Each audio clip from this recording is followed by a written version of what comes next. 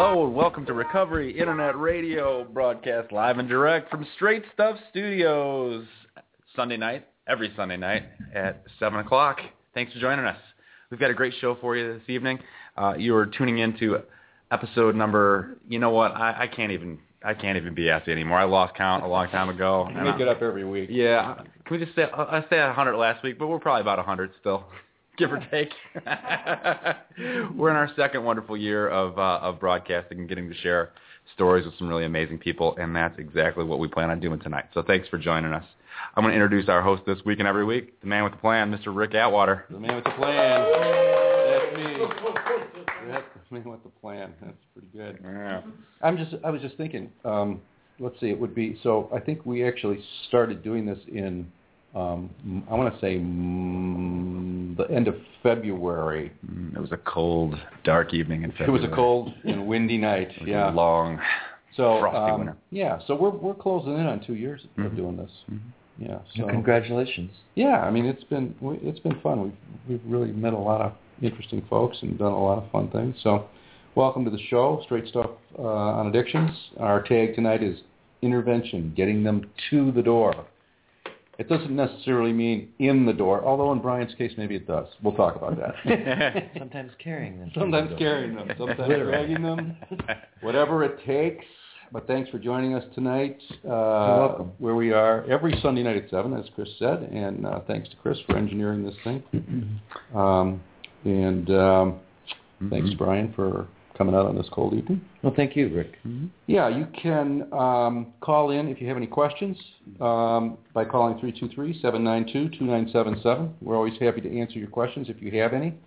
And you can also tweet us live at Rick Atwater. If you would rather tweet us, we can get those tweets live. Is that right? Tweet. Yeah, I'll be checking. Okay. Chris will check the tweets.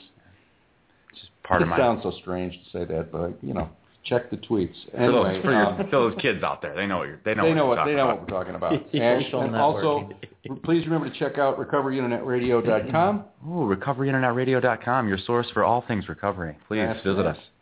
That's right. And we will, if we do any promos tonight, we'll do them at halftime, because I really do want to talk to you, Brian, about some stuff. Okay. So, I guess the first thing is, well, you and I have known each other a long time, but haven't seen each other for a very long time.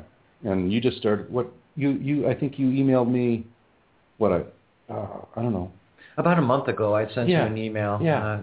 Our journey started 18, almost 17 and a half years ago through an outreach call made by my mom to you. And I was out there in my alcoholism and poly drug dependency, insanity, and you held my mom's hand, and I'm grateful for you for doing what you did for my parents while I was making a decision on whether I want to live or die. Right. And I bet you weren't that grateful at the time. No, I wasn't. I was pretty angry with you because you were getting into my party materials. It was cutting into your drinking time there, I think, a little bit, right? Mm-hmm. Yeah.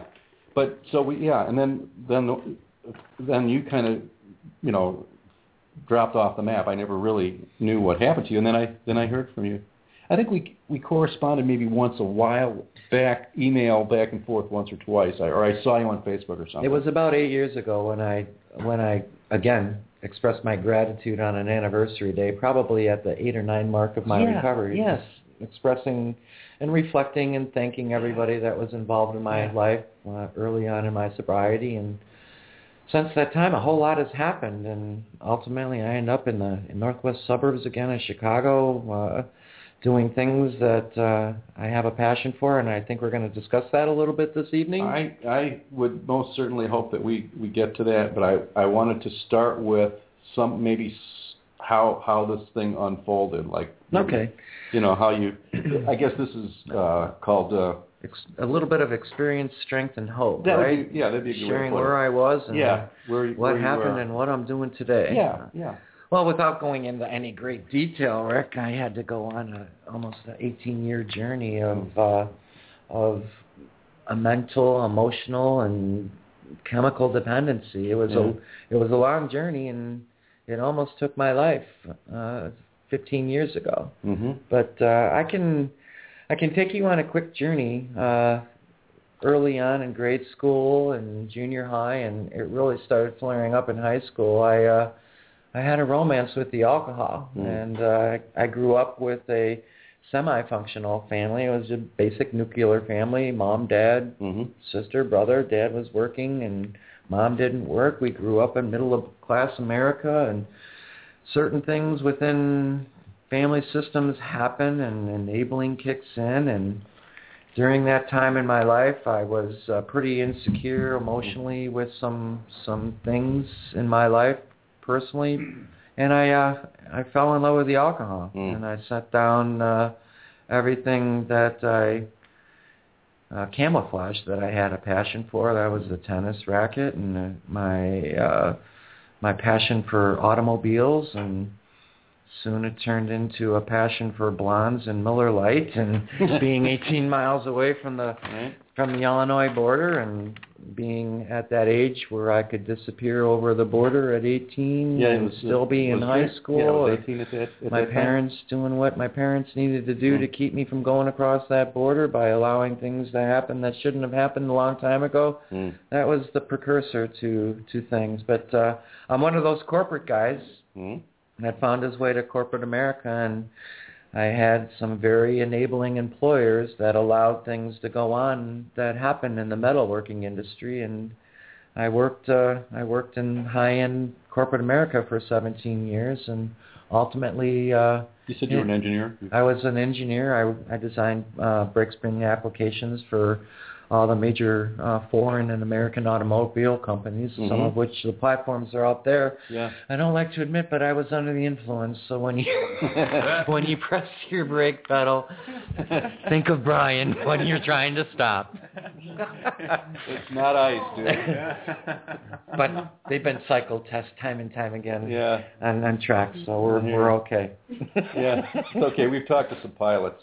You can talk to the pilots. It could be worse, yeah.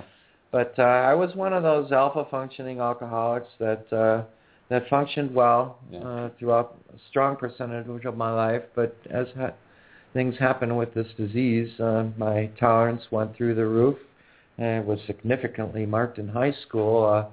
All my high school buddies were down for the count when I was still looking for another $40 to get another kegger, and the sun's coming up. I just was nonstop. Yeah. Fast forward to corporate America, and the tail end, the tolerance was significant, and co-managing the withdrawal from the alcohol, making my way to the doctor's solicitation, specifically the psychiatrist that could work the benzodiazepine piece, and that's when it really took off at the tail end. It was a what years would that be? Meaning years. Like what year was that? Like in the 1998, 96 to 98 is when I really accelerated I was just thinking in my mind what the benzo du jour was at that time. The benzo du jour was Klonopin and the Xanax. Yeah, Xanax. And it wasn't as readily available off the streets. And with the Food and Drug Administration and the loose scribing and not having to solicit a doctor every 30 days to get your prescriptions on a Schedule II narcotic, I was doing the doctor game. I had 4 doctors that were supplying me the benzodiazepines. I'm not a stimulant drug person. I was really romancing the alcohol and the benzo, and I like that type of buzz. Yeah, the floaty thing. The floaty thing. I did play around with the cocaine in the 80s, and I didn't like that type of buzz. I really found my romance with the alcohol and the benzos. Yeah, and it's interesting that you describe it like a romance, because that's pretty. It was a romance, and it was accurate, isn't it? It was a romance that took me on a journey of consequences, and towards the tail end of my bottom, as things happened with DUI number 1 and DUI number 2 and DUI number 3 and DUI number 4 in the matter of 28 months, and going through the cycle of criminal justice system and fighting that battle of, do I want to surrender and accept, or do I want to keep going and eventually die or go to jail? Were you in Florida at that time? No, I was in the Chicagoland area. Mm-hmm. I drove my corporate Cadillac through my neighbor's living room in DuPage County, and that was DUI number 1 back in 1997. Yeah. And doing the geographical move that alcoholics do out of guilt and shame, and losing that high-profile job in Chicago, working with a competitor that got me down to central Indiana. So it got you out of the neighborhood? Got me out of the neighborhood, got me out of that insanity, and I... What did you think at that time? Did you think that was going to make the difference? Well, as we do with chameleons and addiction, nothing ever happened there. It was a non-event, and yeah. I'm going to have this corporation pay my retention for a headhunting fee, and the moving van's going to show up, and I'm going to move, and all of that's gone. It's over. But I only lasted 30 days dry, and the insanity started cycling with back-to-back DUIs in 1 week, and sitting in a Cass County jail in central Indiana with a blood alcohol content of 0.682 and 40 milligrams of Klonopin in my bloodstream. That sounds like a possible world record. That just tells you on your first day. That tells you where my tolerance was at and where I took my addiction. Yeah. And eventually what happened in that county jail is I did seize, and I did go into a coma, and I woke up 2.5 weeks later in the psych ward across the street from the jail, asking the nurse, where am I and what's going on, and her explaining to me that you shouldn't even be speaking, and 20 minutes later I'm cuffed and back in jail. How much time did you spend there? I spent 1 month in there without a bond, and 1 month later I got 2 surety bonds for $100,000, and the good old bail bondsman, Bruce Harris in mid-central Indiana, came and got me after he heard my story in the jail, and he bonded me out, and a couple more court appearances under the influence and getting the pressure that you need to get out of town. I did do the flight risk thing, and I left for a couple of months, and now a warrant is out for my arrest. And on Thanksgiving morning, there's a little fax sent to my parents' condo in Sarasota, Florida, from my bondsman. I've got 100 guys down there, Brian. You better enjoy your turkey dinner and get on a plane and take care of your matters. And that I did. And once I made my way back in front of the judge, they forfeited my bond. And back in jail, I sat for another 1.5 months. Thinking about things, but I was sober at that time. Before you went in? The second time, correct. Yeah. Not permanently, though. Correct. Yeah. Yeah. So, long story short, that's when I decided to make the change and solicit this program that saved my life, and thinking about it with an orange monkey suit on, from Hugo Boss suits to, what is that gentleman that's... What's his name? Bob Barker. All of the jail materials. Yeah. From a nice suit to an orange suit. Orange jumpsuit, yeah. Thinking about things and getting through things. Would you call that a judicial intervention? I would call it a judicial intervention, correct. But it was a 17-year run of brutal insanity, and I'm grateful that I saved my life. And like I said, Rick, I'm grateful for you working with my parents during the time that I was soliciting getting well. Yeah. But I just had to go on that 18-month. Yeah. Let's say you were in Florida there for a while. You got sober in Florida, right? Well, actually, when I made it through my legal matters in Florida, I still had to get through one legal intervention in Illinois. Yeah. And that's the DUI in DuPage County after driving my Cadillac through my neighbor's living room. I made my way to Naples, Florida. I've been detoxed so many times in treatment centers, and I've been to so many primary cares and IOPs and all different levels of care. And I had a very good friend of mine that I went to high school with, and I spent almost a year down there working with my hands because I couldn't even think with my head because of the neuroscience damage I did with the alcohol and the benzo piece. And I knew I had one more consequence that I had to get through, and that's face this DUI in DuPage County. And I did do what I needed to do, and it was either go to the penitentiary for 6 years and serve 3, negotiated it down from 3 to 1, and I made my way to my sentencing, and I did walk away with a misdemeanor and a couple years of probation and another 75 hours of counseling, but I sat in their county jail for 90 days. In DuPage? In DuPage. Yeah.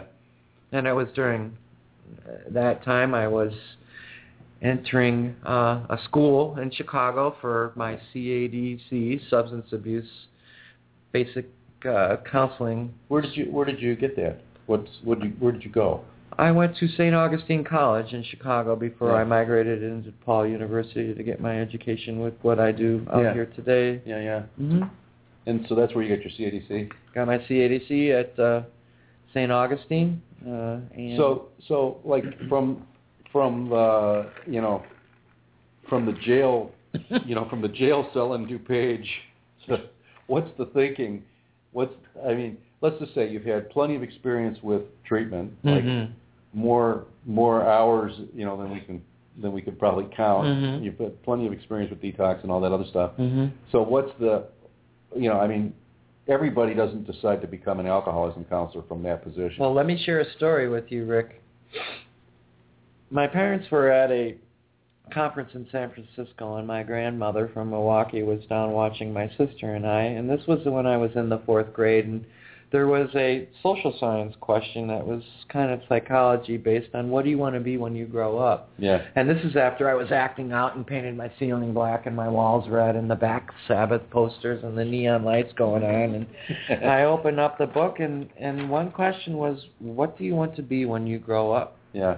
And I wrote down in the 4th grade, I want to help people. Really? So that seed, that vocation was set. Yeah. And it sat dormant. And my father is from corporate America, and I have no resentment towards him saying you must go to corporate America and work. But in my self, I've always wanted to be the type of person that wanted to help. Yeah. And so that was in there. It was in there. Anyway. It was deep.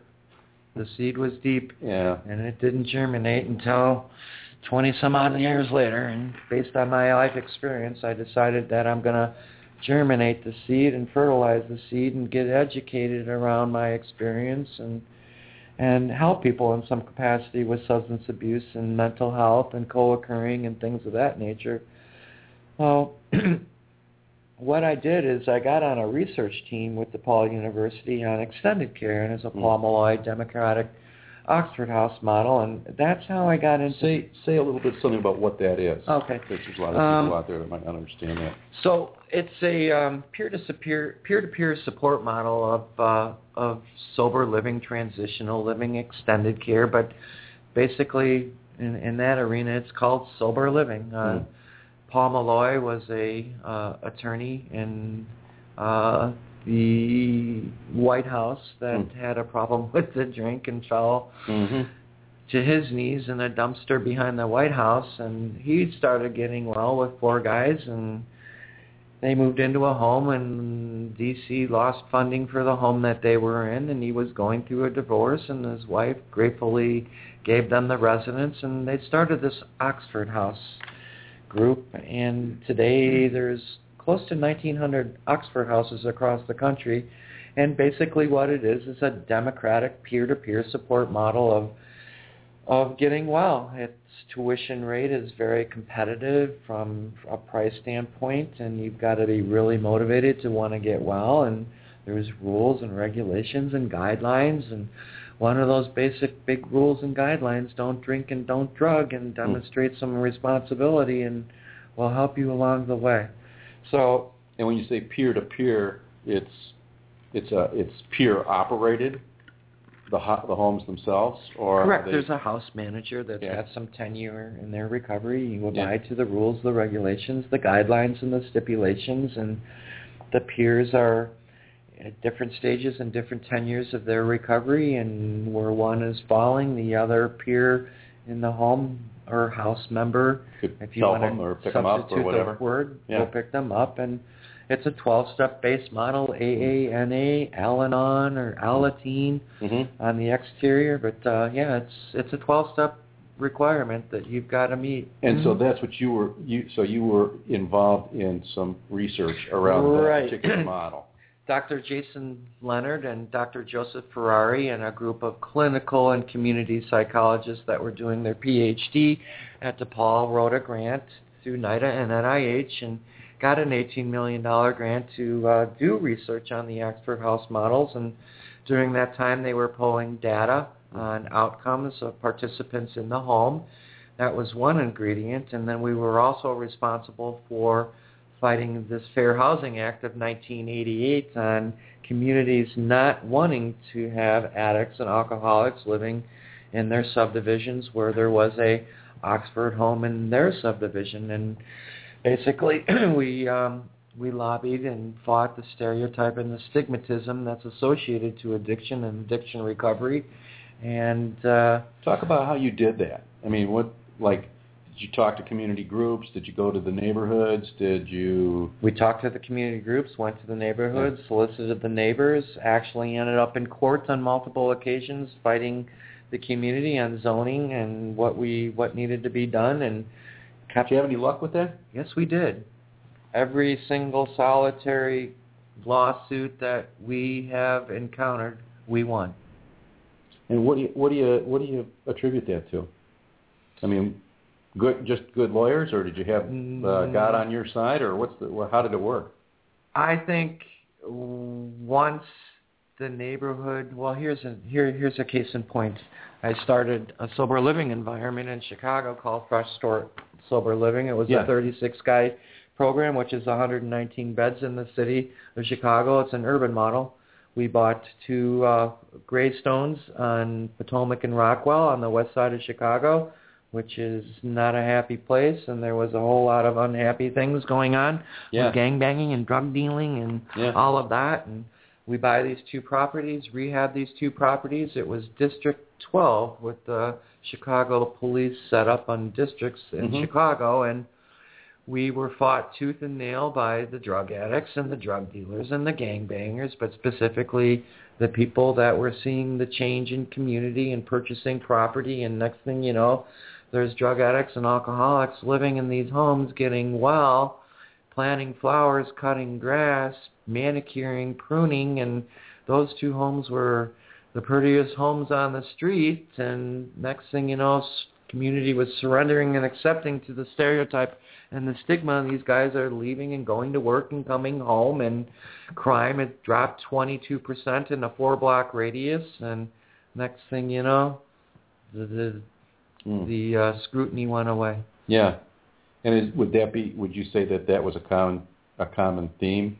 Common theme. Yeah. It just takes time for your neighbors and your friends and everything that you view on TV or listen to on the radio, that a person that has a needle in their arm or a paper bag living underneath the viaduct, everybody needs to understand this disease doesn't discriminate or stereotype. Right. There are every single solitary walk of life. Mm-hmm. And so the guy with the paper bag under the bridge could be your family physician. Exactly. That's a scary thought. Or I mean, just for the sake of know. So how about the suburban situation with that with the Fair Housing Act, getting homes getting recovery homes in suburban areas? Were you able to do that? Well, it's still to this day. It all depends on what region of the country. The state of California, up and down the coast, and with their zoning criteria is pretty liberal. There are certain sections within the state, but there are so many treatment centers in the state of Florida, and with GARF and JACO, and that is a credentialing through quality control and what you can and cannot do. There's just so many sober living environments up and down the state, and throughout the 17 years when that boom was accelerating and all of the research and outcomes on what happens, and that was going on. And in New England, blue-collar states, they were mirroring what they were doing in the state of California, and state of Florida, state of Arizona started getting into the sober living, extended care, transitional living, and it became a movement, Rick. People were seeing that people were getting well, right. there was not that thought or premise that I've got a drug addict living next door. Right. How about in Illinois? What do you know about the climate here? In the state of Illinois, well, there are some pretty awesome, we call it sober living environments in the city of Chicago. And what's happening in the suburbs now is treatment is really putting a strong push that the bridge to getting well is through sober living, extended care, transitional living, whatever you want to call it. And over and above the work that I do today with interventions across the country helping kids get into treatment, I started a young adult male program on 35 acres in mid-central Illinois called Invictus Woods. But still to this day, you get into the upper income communities where our crisis of our economy in the last 10 years has crashed, and you get people that want to give back in their own way. And it's happening, but it's still somewhat not accepted. If you really want it, you got to get it, and you got to demonstrate. I guess it's a little bit puzzling to me that I think people have, I don't know, correct me if I'm wrong, but people seem to have the stereotype that, when they say alcoholic and drug addict, they don't get the difference between a practicing alcoholic and a recovering alcoholic. First of all, it's a pretty significant difference, and so they have the idea that there's going to be, people hanging around the door and drug deals going down in their neighborhood and all that stuff. I think that's what they think. Mm-hmm. Is that true? That is true. And to get through that, it takes time. It takes time for the neighbors that are peeking through the windows or pulling out of the driveway looking for orange caps or hypodermic needles around their grass, that there's a group of people living across the street that are maintaining property and aesthetics of the property probably tenfold over what they are, and they're leaving in nice high-end vehicles, going to work, and they're paying their bills, and there are no ping slips in front of the doors for utility companies shutting power down. And next thing you know, they're barbecuing together, and they're enjoying life together, and that's where they're at. So that's what it takes. It just takes patience and persistence and demonstration that we are people that have had a pretty insane past through addiction and the consequences of, but you need to let go of where we were and who we were, and this is who we can become. Do you know, I don't know if I talked to you about this. Do you know anything about this movie, The Anonymous People? Did I mention that to you? Yes, it's all across the country, coast to coast. Have you seen it, Rick? Yeah. It's awesome. Yeah. And that's in a way that's kind of what we're talking about, right? Mm-hmm. Exactly. It's about the recovery movement and people seeing, undoing the stigma. It's a very powerful instrument, and anybody in this audience that is listening to it, I strongly encourage you to see that movie, The Anonymous People. It's a direct correlation of what we're discussing this evening, right? On what can happen with people of all walks of life, what they can do with their lives. Because we're going to do a showing of that. Awesome. We have a copy, and we're going to do a showing on the 22nd of January at the Dole Mansion in Crystal Lake in the listening room. So if you want, you can just come. There'll be a flyer, and I'll give times and dates of the next week. But the 22nd of January, the listening room, and I'll make sure that the time it becomes available when the flyers come out. We'll put it on the website too. Sounds good. Yeah. That Dole Mansion is a beautiful place. Yeah, it is. It is a cool place. So it'll be a great. There's several other places where we're also going to show we're going to show it at Woodstock North for parents and students, and we're going to show it one other place. I'm not sure yet. The Mental Health Board probably. So I think that movie needs to be put into high school where parents and upper end communities so they can get a good understanding of this movement across the country. There's guys like you and I that have been doing the destigmatization work, if that's even a word. It sounds really good, though. But you know what I'm saying. I know exactly. For a long time, without having really had a name for it, just advocating for recovery and talking about the positive aspects of recovery rather than, the down and out, And the only reason we talk about, like we started tonight with your story is to give people hope. Because, there's people out there that have had those kinds of experiences, and here you are doing all the things that you're doing, which is it's really a fascinating life, and recovery is very cool. Yeah. All right, let's do this. Let's take a break. We'll take about 5 minutes. What are we gonna do, Chris? I got to give thanks to our special guest co-engineer tonight, Tanya, for helping select our song this evening. What do we got? We're listening to a little track by a band called Muse. Okay. And the name of the track is called Madness. So. All right. We how appropriate. Figure out how that goes into the theme here. Yeah, we'll work it in the second half. However you need it. So, all right. Thanks for being with us tonight. Enjoy the music. We'll be back with you in 5.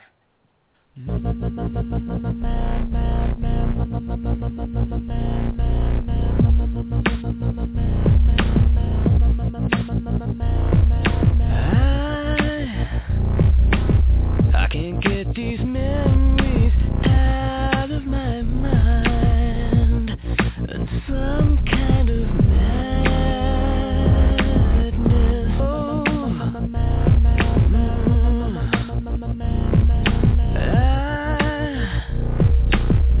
I tried so hard to let you go, but some kind of madness is swallowing me whole. Yeah, I have finally seen the light, and I have finally realized what you mean.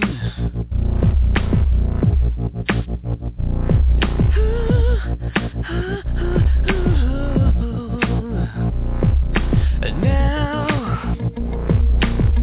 I need to know, is this real love, or is it just madness keeping us afloat?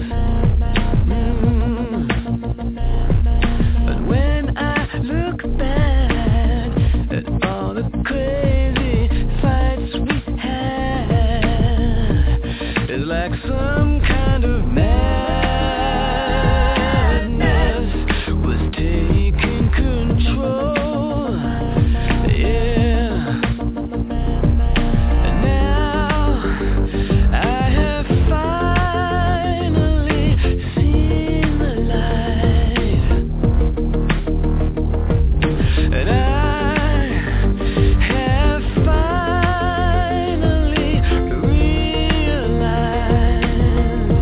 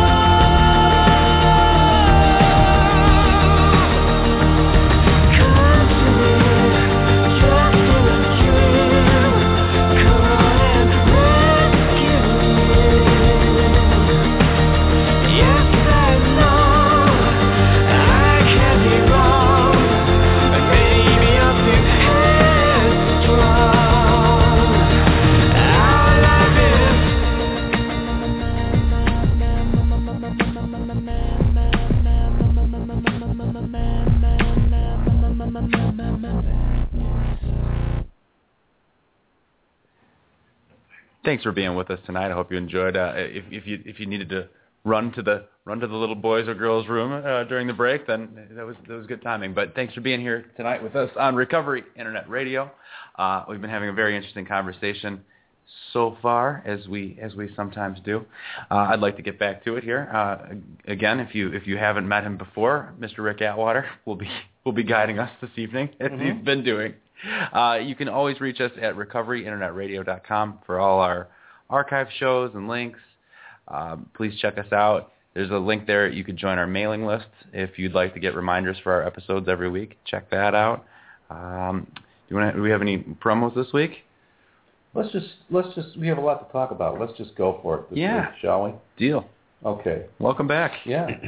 All right. Well, what I wanted to do, like we said, Brian, what I want to do is So I know you were doing research work at DePaul, and then you opened up your own recovery home in the city.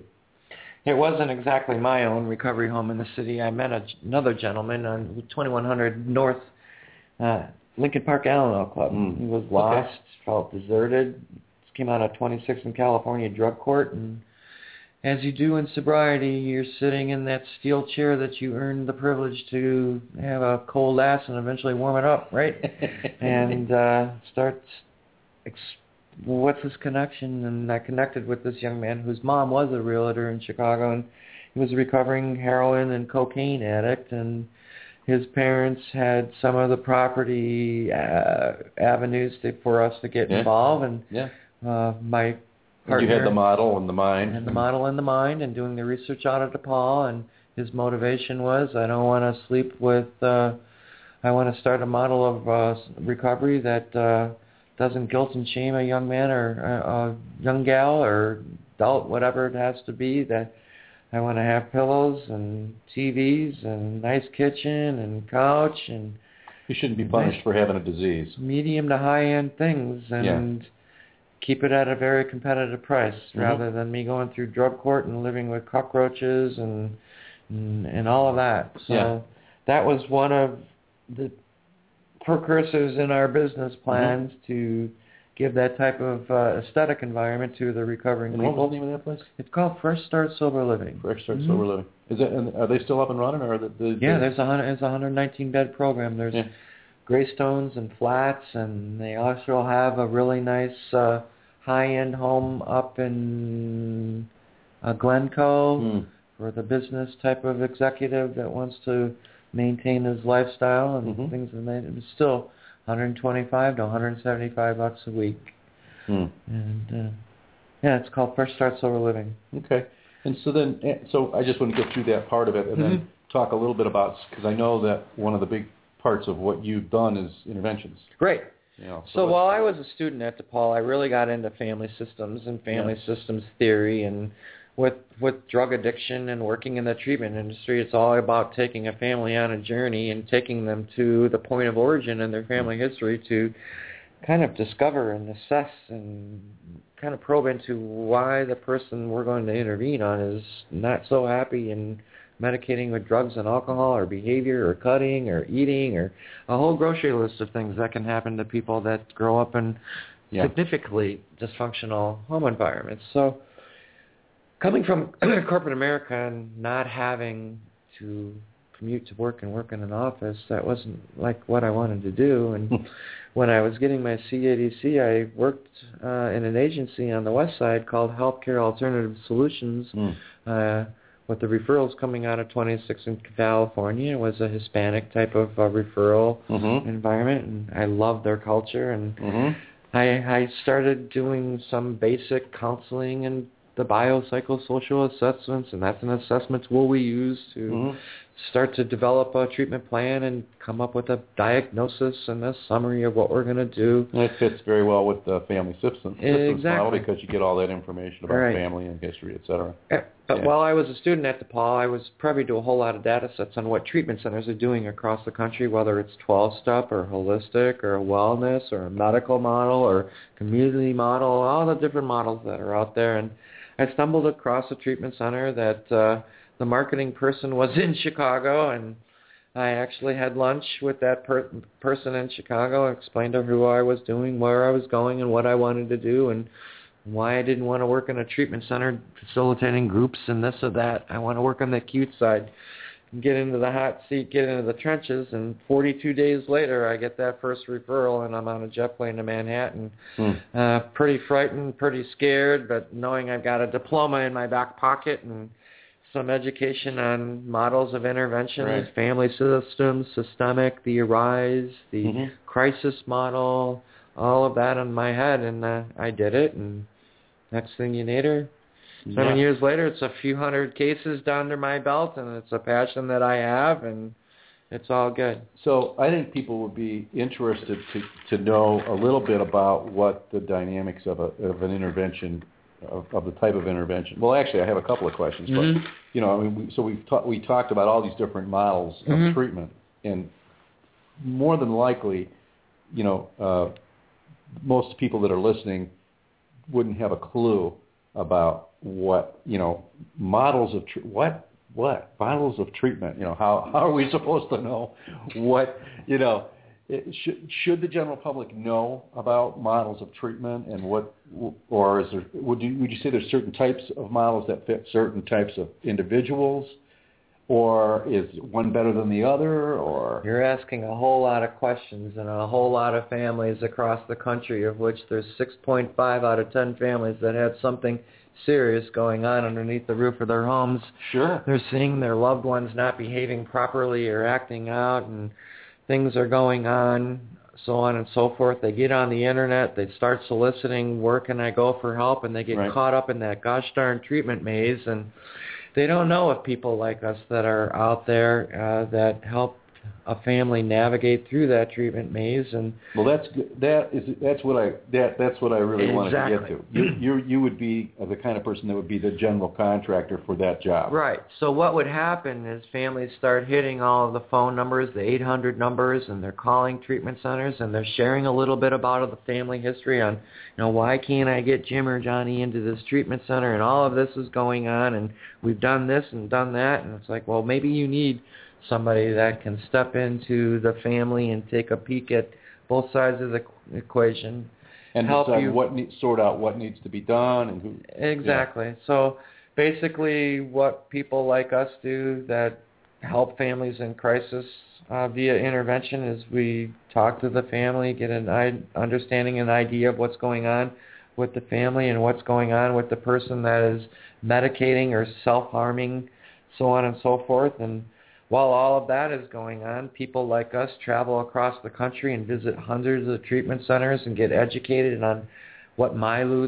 they work. And the more you zero in on the family history and get an understanding of what's going on in their life and where they're at in their life and what model would potentially work or what is really going on, then we start zeroing in the hundreds that are lighting up off the internet and come up with 3 or 4 and work out what we need to work out. See, because I think most people don't understand that an intervention, a person that does interventions like yourself, does a lot more than just sit in a circle and read your letter to I want to throw it out there. Son. What you see on TV with reality TV and intervention, what you see is what you see. Right. What you get with what we do, me personally and hundreds of us that are across this country, it is very professional, it's very personal, it's very private, it's very ethical, and it's very thought through. There are literally 200 hours that go through our minds before we even approach the person that is wanting not to have help at that juncture in time, and getting them prepped to work through that stage of getting them motivated for help during that private moment. And that one private moment is what most people think of as intervention. They don't think of all the stuff that goes. The average intervention getting to that person is 25, 30 minutes, but there's a couple hundred hours of work on the upfront. And the other thing that impressed me when we were talking when we had breakfast the other day, we were talking about the stuff that how you stayed with the person all the way into treatment, and you stayed with the family. What did you say, 8 months? So when you want to talk about outcomes, and I'm sure one of your questions is, how successful are you? So naturally what we do is we do the assessment piece, and it's not a clinical, it's just hearing what's going on. Right. Families adapt to the insanity of the disease, and they play certain roles, whether you're enabling, caretaking, mascotting, scapegoating, so on and so forth. That addict alcoholic has got your family so positioned and so pinned in a corner to do whatever they need to do. And once you've identified what's going on with what the family's doing as a whole, there's a reason why that is happening. And a good intervention is getting the family to recognize what roles they've taken. Don't pivot into the person that is suffering. Take responsibility a little bit for what you've done to enable this whole mess. And 9 out of 10 times you don't get an interventionist in a hotel room or in a home or in an employer's office to have these delicate conversations. But there's pre-intervention the day before. I like to get and meet with the family and break bread with the family and come up with 3-4 key individuals, and always that second individual is going to have the emotional charge on that person, and come up with the model that we want to work. A lot of opiate boys in their mid-20s that are in the corporate world don't like to be thunderstruck and catapulted out. It's called an arise model of intervention, where you invite that person into the meeting and letting them know that you're not leaving town for a period of time until things are thoroughly discussed, right? And those are the words you use. We want to thoroughly discuss a few things with you. Thoroughly discuss. You do a lot of. You mentioned the opiate the young opiate boys in the corporate world. Right. Is that a population that you spend? Is that something that you that's a special area for you? You're in this field and a lot longer than I've been in this field, and a strong percentage of my interventions up until about 3.5-4 years ago were all pretty much alcohol interventions, and something serious that is going on across this country, and that's the prescription drug epidemic and the opiate epidemic, and a whole cluster of things that are happening with those two. And related, I assume. Related. And as you know, these drugs and narcotics and even the cannabis out here is so potent and powerful over and above what it's been 20 years ago. And what happens in the developing mind at the early stages of teenage and young adult life, and you get these substances playing with your brain and adapting your brain and working your brain and doing things that the neuroscience of the brain can do when you're doing things. These kids are going down at a very accelerated pace. The average cycle of an alcoholic in the past was 14, 15 years. These kids are crashing out at 18, 23 with nothing to look forward to in life. Right. When they do decide to get well, the bottom is 4 or 5 years. So accelerated. Maybe not even that long. It's very scary. Yeah. So you work a lot with that population. Right. I like working with.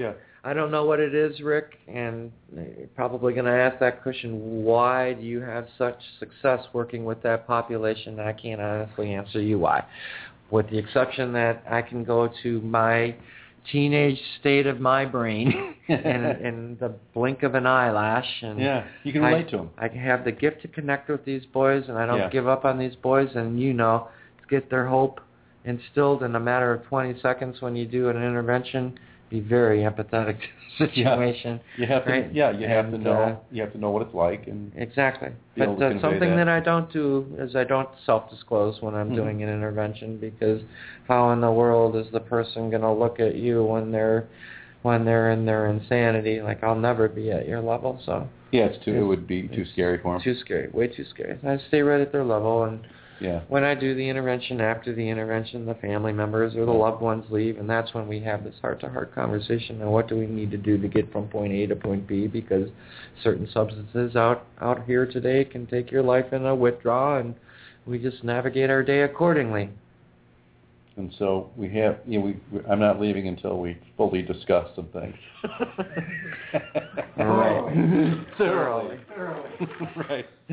Using the key word. I like that. So I guess that's setting a boundary, right? I guess it is. It's kind of like in a gentle, in a very firm but boundary way. That's setting some guidelines here. But okay, and then you stay with. So And then one of the questions was, do you do the transport? You arrange for the transport, right. Or how does that work? When I work with the family, and that was a good question, my success working with families across this country today, I don't do the pre-intervention and I don't do the intervention and leave the family in disarray of fear, anxiety, and all of that confusion that's happening. It's thoroughly discussed what's going to happen throughout the course of treatment, so on. So everybody knows exactly what's going on. Everybody's on the same page. Yeah. And once I do facilitate the intervention, I will transport the patient to the treatment center, and 9 times out of 10, it's straight to a level 5 detox for a period of time before they migrate into a level 4, which is primary. And you're not going into an individual's home knowing that you're probably working with a person that's not abusing a substance that has crossed the line to chemical dependency. You pretty much know that going in. You pretty much know that you're going to need a detox in some shape, form. So you know that's the next stop. And do you do that transport personally? Or I do the transport personally. I work with some pretty cool treatment centers that I've got one phone, and I've got a medical team real close by, and I've got treatment centers that greet me at the airport with their transportation. I take their transportation to the treatment center, and I park myself that evening in a hotel after our loved one is safe in detox, and I make my way to the treatment center the following morning, and I give all of the 411 on the family history so they can get some collateral. And the first 2 weeks, a good question that I'm going to answer for you is that I haven't even asked yet, but it's good because you're thinking ahead. You work with treatment centers that are called intervention family or friendly because you bring somebody to treatment that's gone through detox the first 7 days and they slide over. They're not going to like their interventionists too much, and they're going to start challenging on, I'm okay, I'm shaving, I'm eating, I look good, I feel good, and this is fun, but I want to come home or I want to go back to work, and I'm really angry at this guy that helped me. And in treatment today, knowing in certain times with certain drugs that we're working with, you're going to have that moment where the loved one is going to want to come home, and we work through that delicate moment again. So intervention friendly is a treatment center that wouldn't buy the manipulative drug addict saying that bad man made me come here. Exactly. Okay, just so I'm clear. Yeah. There are those out there. The successful outcomes in what we do in recovery today with extended care models and good people like ourselves that work with the family after their loved one is engaging back into community. And like I said, Rick, do you see them back into, or? I don't see them directly. I see a lot of it over Skyping and over the phone, and you do enough cases throughout the course of time. Every single solitary family is educated in family education with the treatment centers that I work with for 4 or 5 days. And do you stick pretty close to the ones that usually do family programs in their treatment?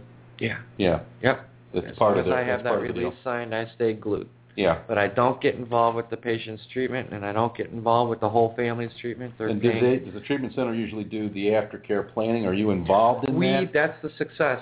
There's so much exciting things going on across the country with extended care and sober living, transitional living, and they're pretty competitive, cool places that you can go to for a period of time, and the average good successful outcome is 4 to 6 months after primary care. And I stay with the family. Their boundaries are shifting, roles are shifting. They're going back to some form of homeostasis, back to norm, and the kids or their loved ones is going to challenge their recovery once they get back in the community, and just a whole lot of things are happening. Do these opiate kids generally need a longer term treatment or a longer process of staying involved in some kind of treatment and aftercare than say other addictions? Throughout the course of treatment and what we're doing in treatment moving forward is it's recognized, and it's no hidden secret, that opiate dependent people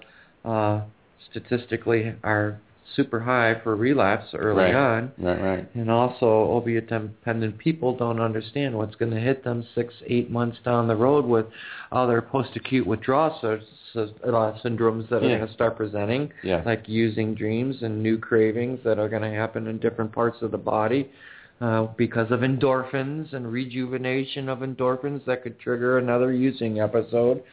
So, yeah. So it's more important for them to stay involved in some kind of professional treatment or some kind of treatment good modality. Good coaching, good monitoring, good extended care, staying in a light wraparound, a clinical. It all depends on the person and where they're at.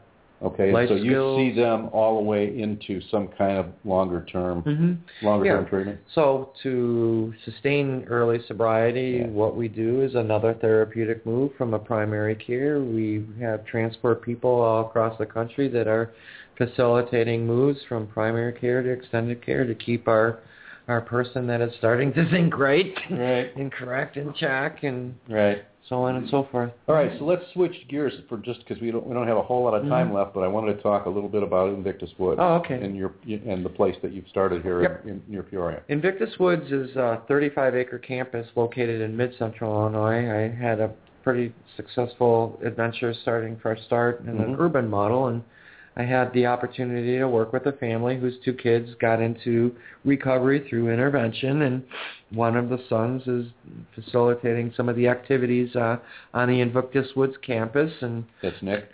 That's Nick. Hi, Nick. Hi, Nick. So, anyhow, Invictus Woods is a country model.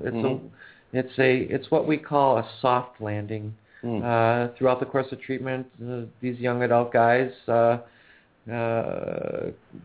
I recognize that they can't hold recovery in an urban environment, and they need a graduation back into community at a slower pace because of things that are lacking in their sobriety as far as life skills, money management, just all different things that happen to people that aren't taken care of in their using days. So Invictus Woods is a 35-acre campus. And I've seen pictures. It's a beautiful 5,500 square foot Cape Cod 10-boy program. I saw the hardwood floors that you put in with your own hands. It's awesome. It's just a 90-day step-down model, 90-day or longer. And there's structure, there's community involvement, there's criteria that you need to respect as far as rules and behaviors and so on and so forth. And we have our wraparound clinical around the circumference of the campus. And it's a fun place to get well if you enjoy the outdoors, spring, summer, winter, or fall. You've got path. You said you have. We have awesome trails around the campus. Nick has done a great job grooming those trails. We're brand new. Just started accepting referrals in September and just going. And this was kind of a dream of yours, wasn't it? It was a dream of mine. I mean, it's a perfect fit. And recovery for is a journey, and my journey took me to the woods, and I met this really cool family, and Dr. Ron Rabjohns and his wife Camilla wanted to get back to recovery. That family spent damn near $500,000 trying to get both their boys right throughout the course of time, and I'm grateful to have them. If somebody wanted to get, what would they do? Go to the website? You could go to invictuswoods.com. Right. And the middle of January, we're going to have a newer website with new features and things of that nature. And all the buildings done, better pictures. But invictuswoods.com. Okay. And what about the intervention side of things? What's the intervention side of things? I'm opening up a branch office in the northwest suburbs of Chicago to help with communities that are seeing on TV that no longer is the disease super potent and powerful in Chicago proper, and there's a need for people like us. That other side of my business is called Bridgeback Interventions. I'm going to help with other clinicians around the northwest suburbs with treatment placement, coordination, and intervention. Okay. Because and same way they get a hold of you by going to Bridgeback. Bridgebackinterventions.com or okay, all right. I think that's at least people know how to get a hold of you. Or they can find you through or find me through you. They can. We'll have to get our websites hooked up and do all that technical stuff that I don't have a friggin' clue how to do. Okay, that'll be your job, Chris. I keep busy. You keep busy. You can do that. I can do that. So you think we covered most of the ground we intended to cover tonight? Well, there's always more time down the road. Yeah, we'll do it again. Mm-hmm. I mean, we'll do it again. I'm sure we'll be in contact. Thanks again for having me, Rick. I'm grateful. Yeah. Again, 17 years ago we crossed paths, and I really wasn't ready to become your friend yet. And yeah, it only took 17 years. It only took, just like you told another friend of mine that had to go on a 26-year journey. That's right. I saw a couple weeks ago. It's like, well, here you are. Eventually you're going to find me. Funny. I think he has the record so far. Anyway, thank you for coming tonight, Brian. Thank I really you. appreciate it and sharing your stuff. And also, it's too bad Rob couldn't make it, but we'll get him to come. Maybe the next time, maybe the two of you will talk. He had a commitment. I got an email on that. That's okay. So I want to thank our listeners out there in Internet Radio Land for listening in tonight, or listening into the archives later if you're going to do that. And thanks to the studio audience. Thank you guys for coming tonight. It was a great show. We really appreciate it. Good information. We'll email out reminders for next week's show sometime late next week. It seems to get later and later depending upon the week, but we'll give it a shot to get it out on Thursday. So remember to check Recovery Internet Radio. That's recoveryinternetradio.com for all the archive shows, and to sign up for our email reminder list.